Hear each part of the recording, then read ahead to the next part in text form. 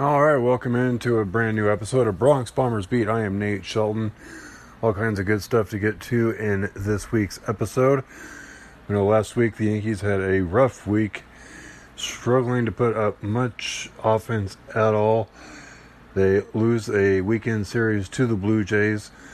Unfortunately, many chances to win that one, but could not come through. They busted out in the first game, winning 11-0, all kinds of run production.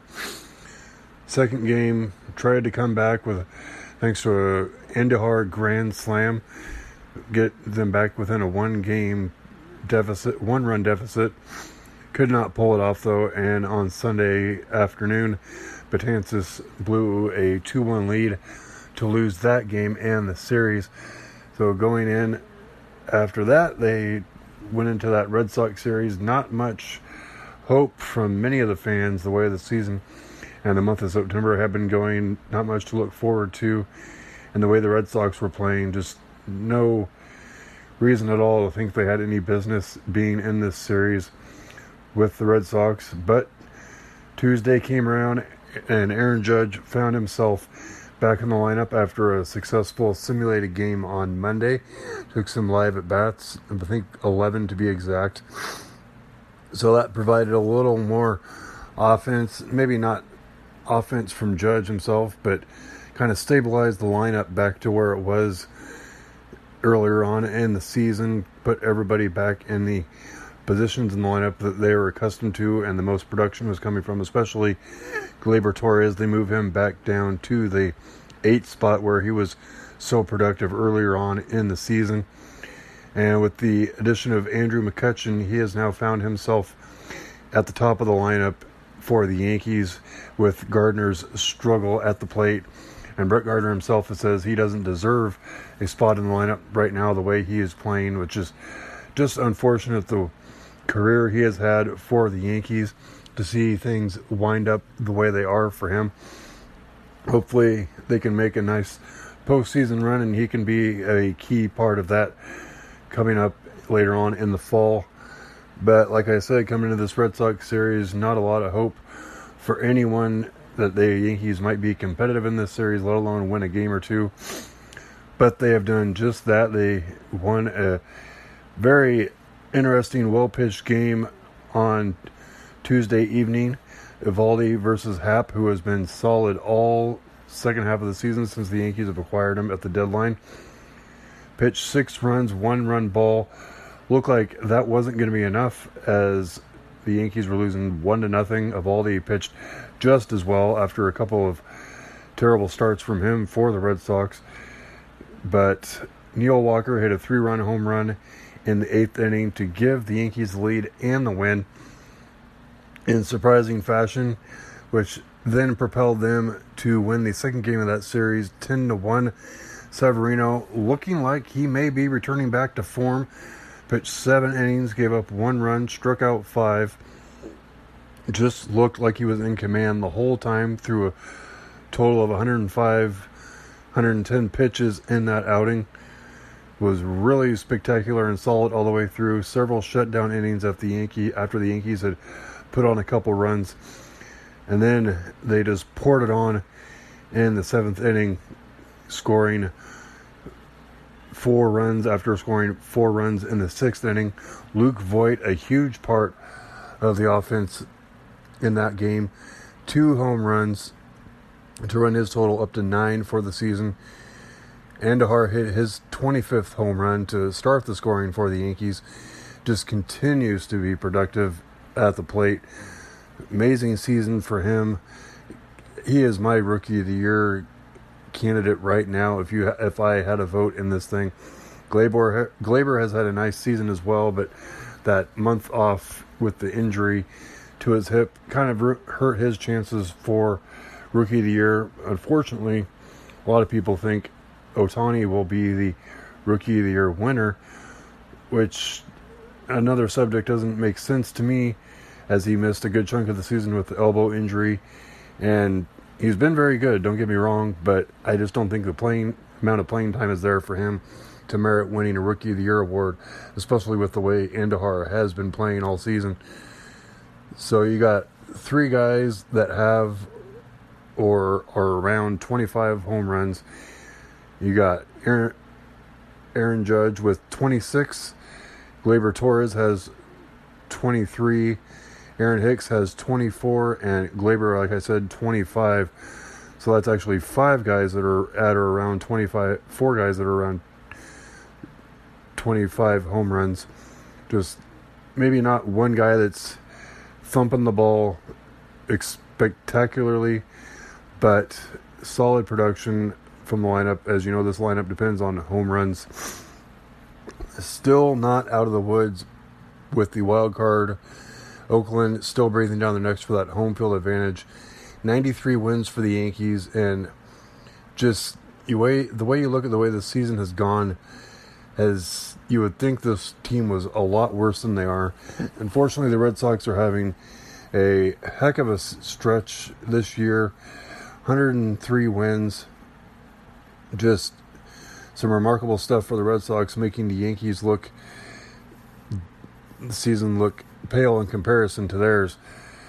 The difference between this year and last year, as I was thinking about it, last year the young team was kind of coming into their own as the season wound down in September, got stronger and stronger as they went, clinched that wild card berth, and carried that momentum on through the playoffs to make that improbable run, one game away from the World Series. This year, they are limping into the postseason. I mean, they've still got a couple weeks to turn around, get some momentum going for that playoff game, and maybe catch some magic like they had last year. But with Judge returning, that definitely will help. He can get his bat going again.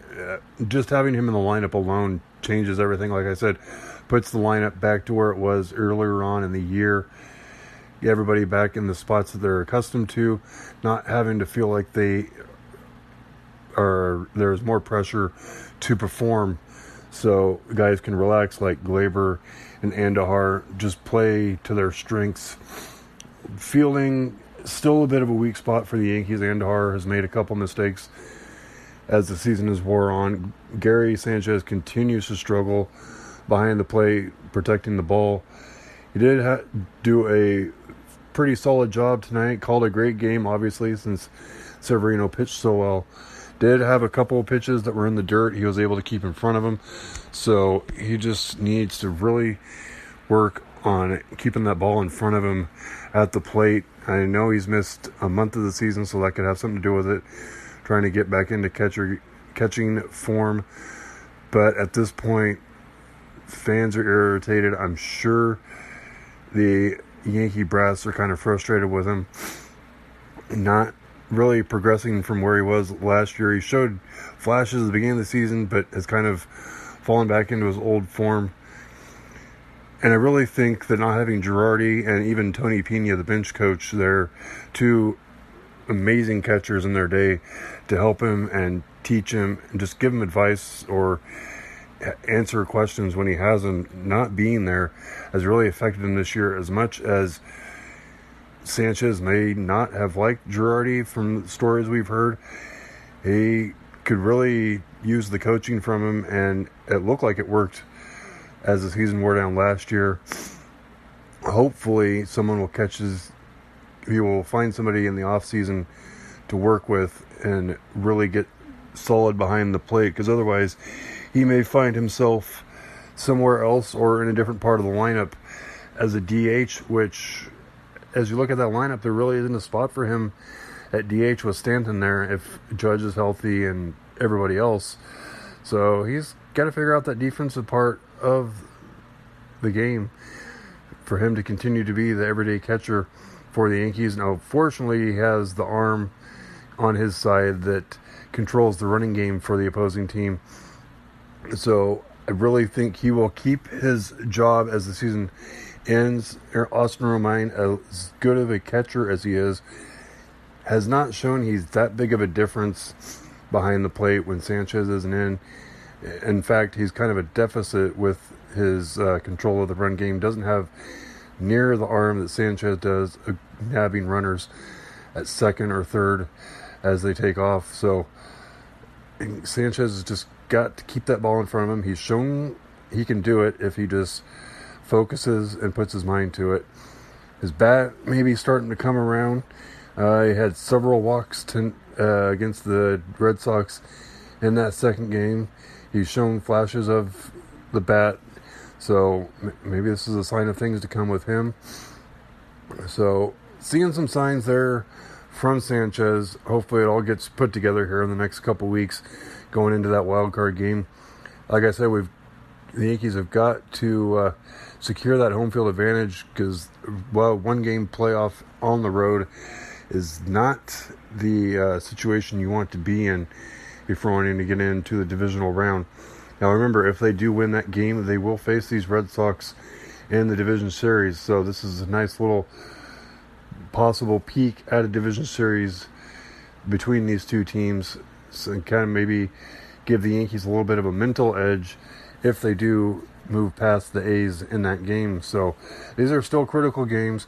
Obviously, they're not going to catch the Red Sox for the division, being 9.5 games out with about 2.5 weeks in the season. So just right now, it's all about securing home field advantage, getting some momentum built up, get guys back in the swing of things in the lineup with the likes of Judge back in there.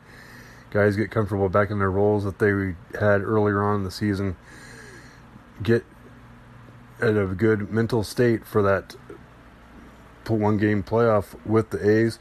Starting wise, and maybe a little bit of a challenge now for Aaron Boone to pick who he's going to have start that series. If this is the Severino we're going to get the rest of the season, he may just get that wild card start back. If you remember our last episode, I mentioned that Happ and Tanaka could be the likely starters for that series, that game.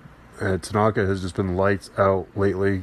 10 strikeouts his last outing. Happ, like I said, has been consistent all month and a half that he's been with the Yankees. So if Severino returns to form like he did the first half of the season, he may just get that one, although the game he had last year against the Twins is always in the back of everybody's minds. He didn't get out of the first inning in that one. So interesting problem for Aaron Boone to have.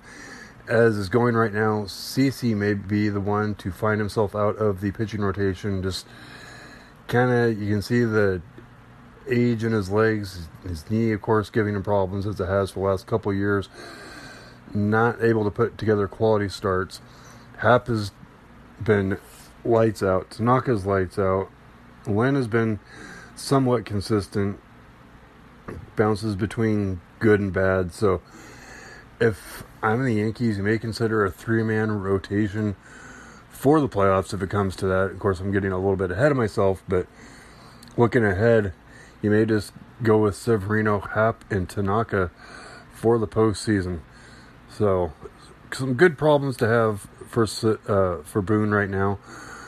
Like I said, right now it's all about getting mentally tougher, getting accustomed to those roles that you had earlier on the season, and get those bats going again. I mean, we saw 10 runs against the Red Sox, so good things can happen. I did fail to mention that Price was the starter for that game, so the Yankees continue their dominance over David Price. Just mentally, he does not have it for the Yankees.